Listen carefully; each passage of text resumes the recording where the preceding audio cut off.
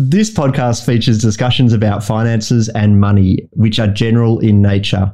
For personal advice specific to your circumstances, see a licensed financial planner or relevant qualified professional.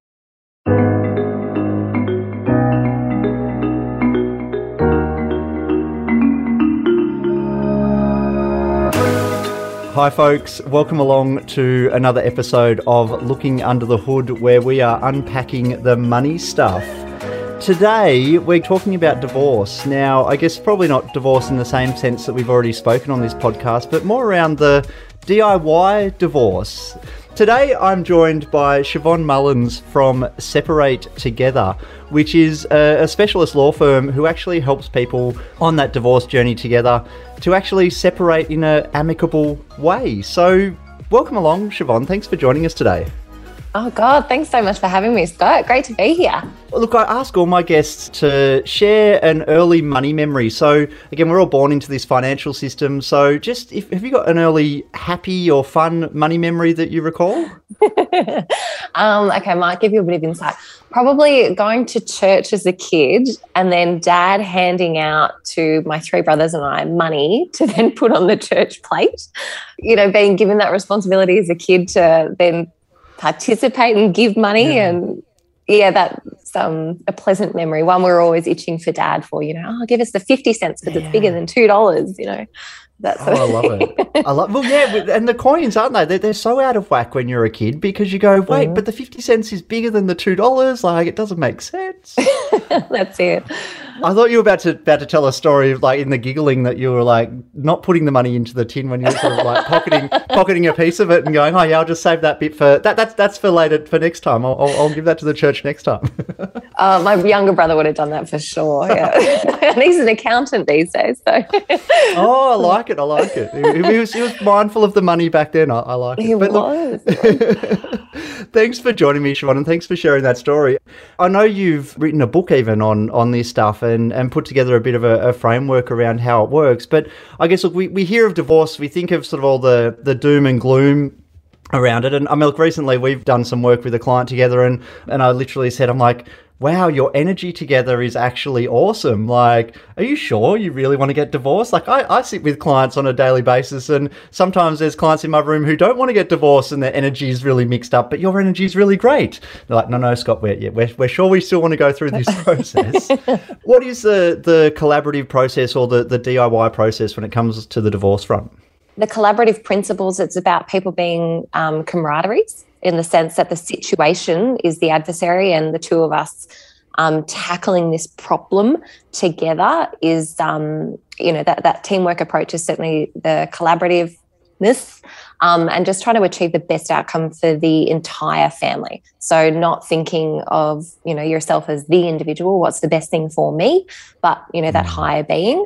And then in terms of the DIY divorce component, I think the collaborative principles lend itself to being able to DIY your divorce or separation to a certain extent with limited or no lawyer involvement, which is certainly a huge and immersing trend these days, definitely. So no lawyer involvement or limited lawyer involvement. I know you're actually friends with a lot of the lawyers in Canberra. Again, we've met in Canberra, and Canberra is a small realm, but I bet some other lawyers probably don't find that as good an approach for their businesses. But what does that actually mean? Like, so how do people do that?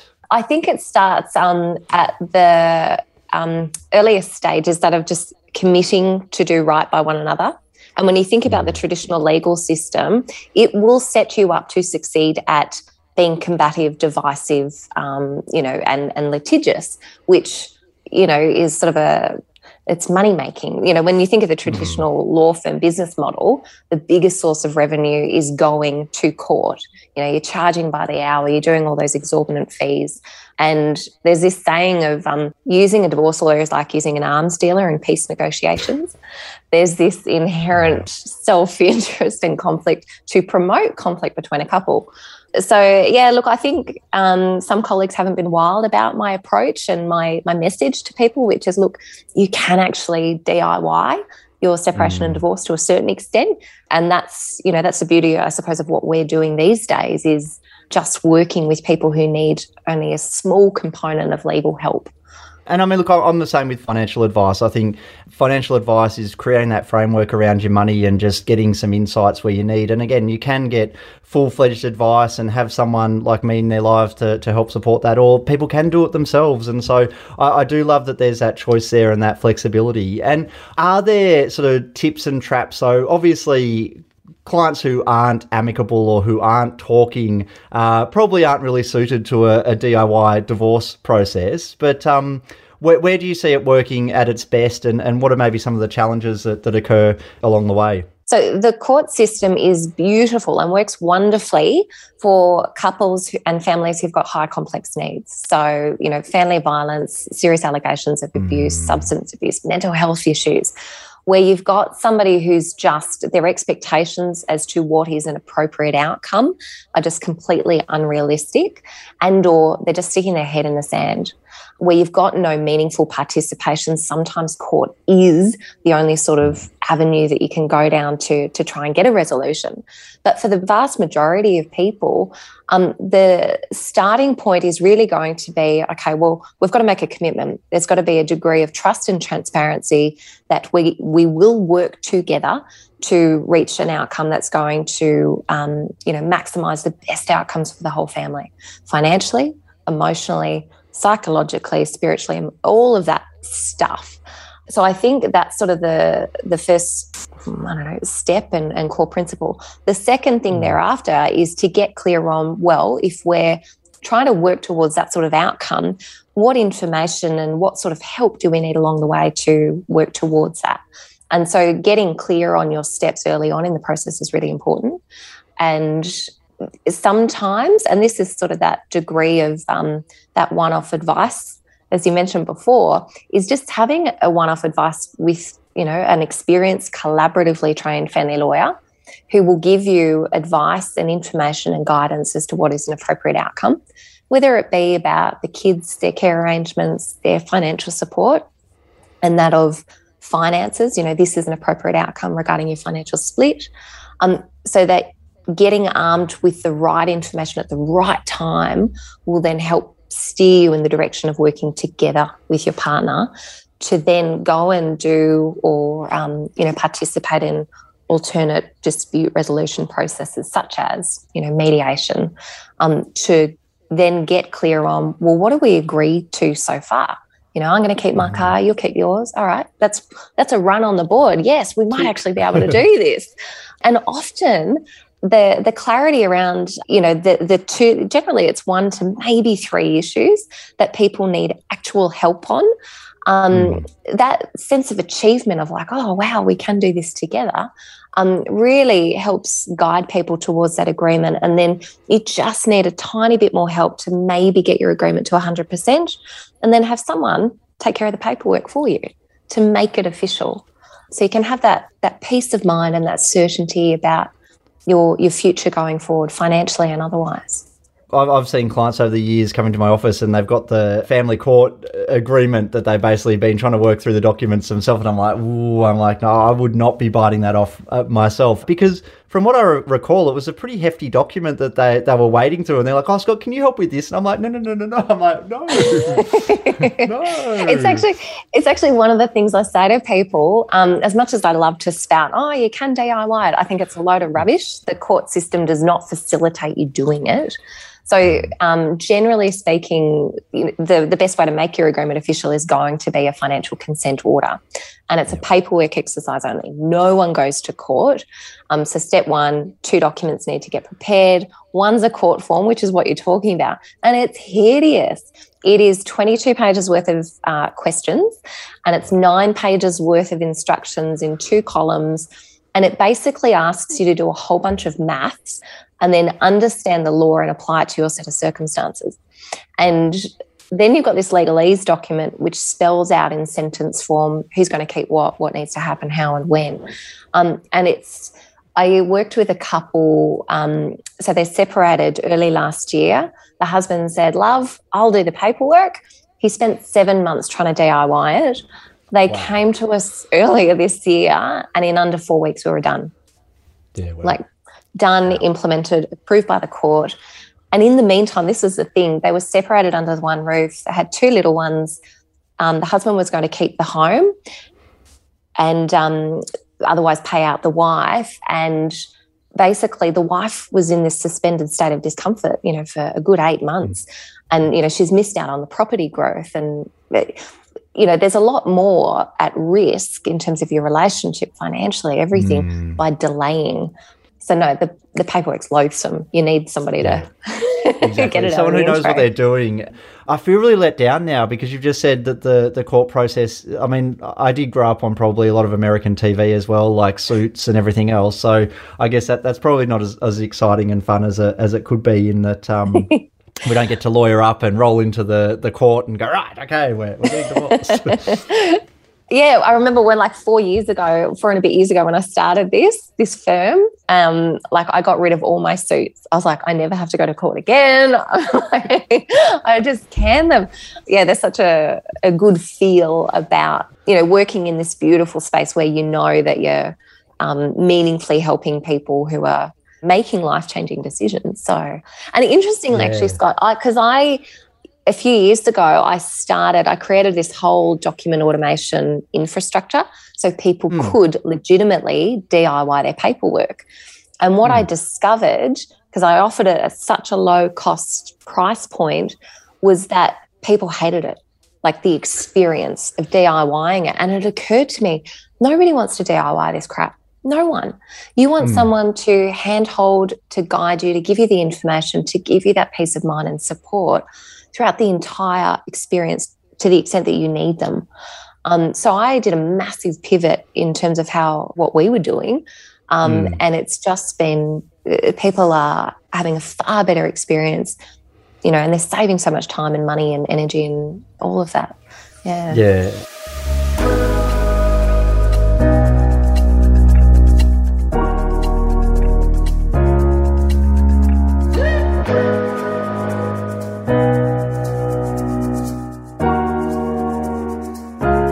If people aren't lawyering up, does that mean that each party has to have a separate lawyer to sort of sign off on the agreements? Or if people are in agreement, does that just mean that they just sign the documents and away they go? How does that sort of work? Brilliant question. So a couple's financial separation agreement, if it's going to be approved by the court in a financial consent order, which is generally faster, cheaper, easier, it only has to do two things. It has to satisfy the legal fairness test, so fairness in inverted commas, and it's just got to, at some point in time, sever their financial ties. So provided an agreement satisfies those two things, it will be approved by the court. And there's always going to be a range as to what is an appropriate outcome. So there's no need for legal advice because the court's that check and balance, which is beautiful. What's the best time to get someone like you involved? I mean, look, my view to clients is jump in early so that you're actually aware of the situation. So again, look, if there's, as I say, amicable or people are still in great communication channels, if people are feeling a bit jaded or there's, I don't know, been infidelity or something that's happened that has caused a big rift in the relationship, then it's probably about getting some counselling or being able to sit in the same room together first before they start going through that process. But I guess, in your view, what's the best time to engage on that? If you've got to that point, you said, right, relationship's over, we didn't survive the COVID test, we've been through one too many lockdowns. How do we make this work?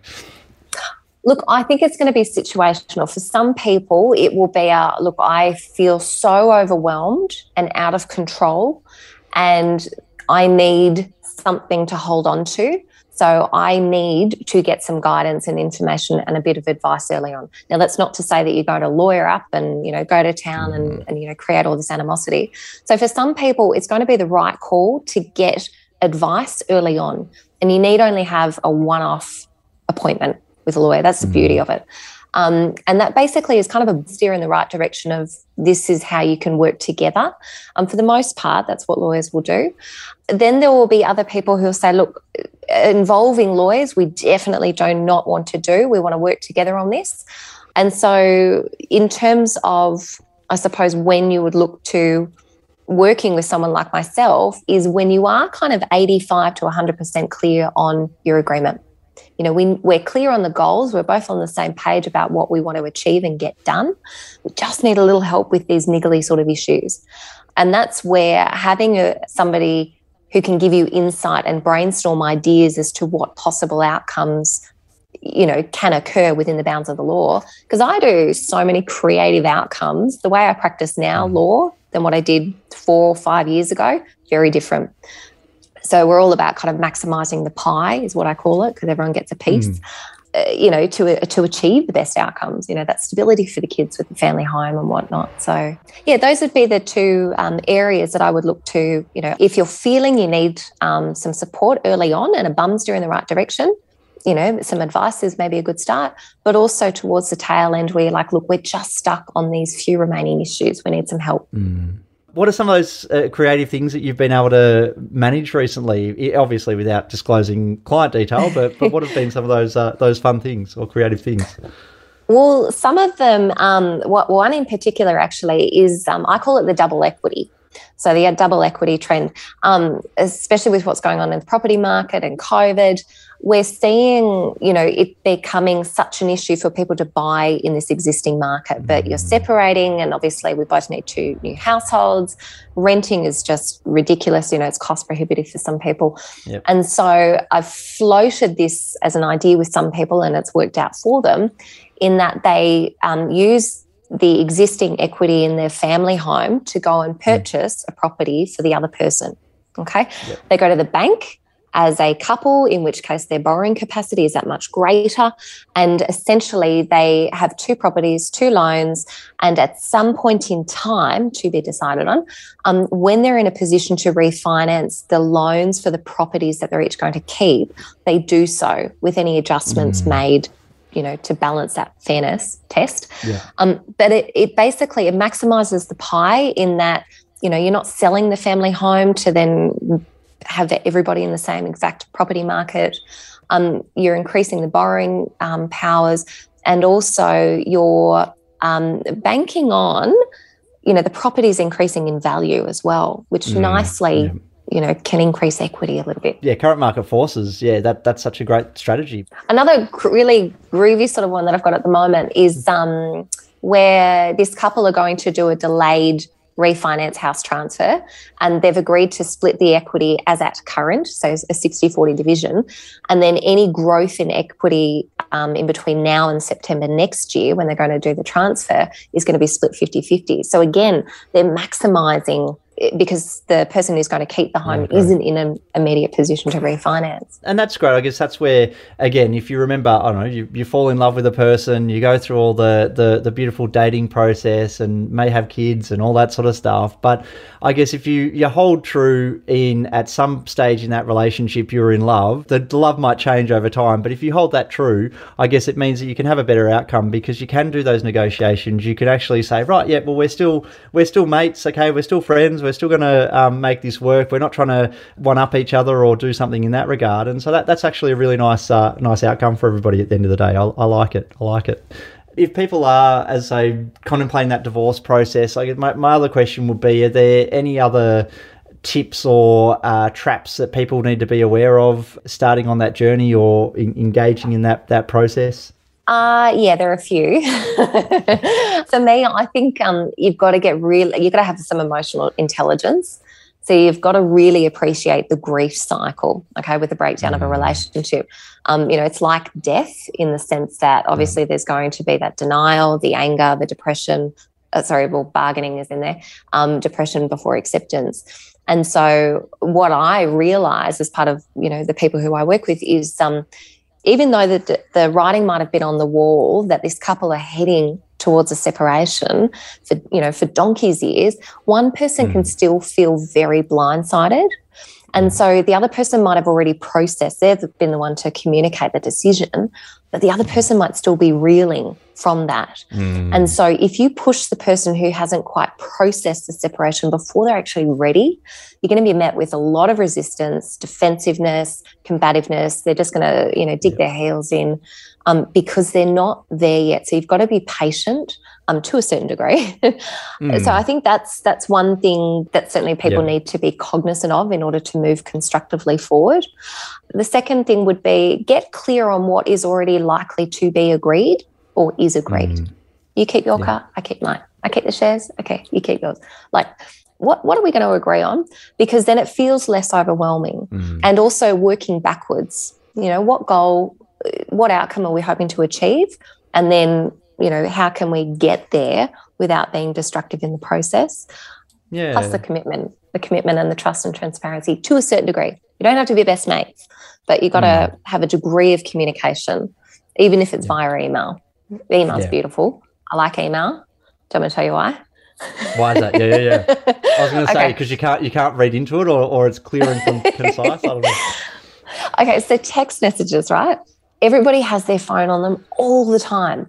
And it's this form of instantaneous control or, I've got a message, I've got to respond, or, why haven't you responded? You have your mobile on you. Yeah. Whereas an email, right, it's an opportunity for you to sit down, draft something, sit on it, then send it and give the other person the opportunity to sit, reflect, digest, and then come back to you with a meaningful response. And whenever you're writing something, you've got to be very cognizant of what is this person going to hear, not what do I want to say and get off my chest. Yeah. It's how can I communicate in a way that they're going to understand and be receptive to my thinking. So that's why I like email. And then not be triggered by past conversations or engagements or whatever it might be as well. It's very complex, us human beings, aren't we? Yes. Siobhan, we do try and keep these episodes short and sweet, and there's some fantastic tips, especially on the DIY approach if people are going through that separation and divorce approach. I'll put all your links on the show notes as well, because I know you've got a wealth of resources. Again, you've written the book, you've got a lot of blog posts, and I think even YouTube videos and everything else that I've noticed over the years. So there's some great resources out there, and I think anybody going through the process, information can be power sometimes, just to really get comfortable with the process. Because again, if it's the first time you buy a property, it feels overwhelming because you've got to then go through the process. The first time you get married is probably a little bit overwhelming, but it's an exciting overwhelming. When you get divorced, it's probably then again the first time. Hopefully you're not doing it too often, but you get divorced and it's the first time to be going through that. So I think it's just about arming yourself with some of that information and knowledge. Anything else that you'd like to throw out there before we wrap up today? I think 3 things. That's what I've learned in life and business as well and everything. Yeah. But number 1, trust your gut. Your gut feels are pretty instinctive. Always have a backup plan. And the third thing is just take everybody's opinion with a grain of salt. And if you're a person wanting to support a friend, family member, or, your child going through it, I always say to people, look, don't share your opinion, but share suggestions based on your experience. Why? Because this is already an overwhelming, out of control experience, and you're empowering somebody to make their own decisions going forward. And then they're accountable for their own actions, not you. I love it. And that is such great advice. And I think, again, if people are going through that process and then they're debriefing with friends or family or anybody else, it can turn into a whirlwind, especially if the drama comes in. And then you're lawyering up, and then the lawyers are getting a share of the pie or more of a share of the pie than probably they should get. Yes, indeedy. Well, look, thanks, Siobhan. As I say, we keep these short and sweet so people can enjoy them on their commute or during lockdown, as it may be at the moment. But thanks so much for joining us, and we'll see you soon. Brilliant. Thanks, Scott. Thrilled to be here. So, folks, I don't know about you, but divorce is almost sounding like one of those life experiences that we want to all have or something. Look, hopefully that's not the case, but look, if you are going through challenges in your relationship, or if you are separating or wanting to separate, definitely some great resources in there.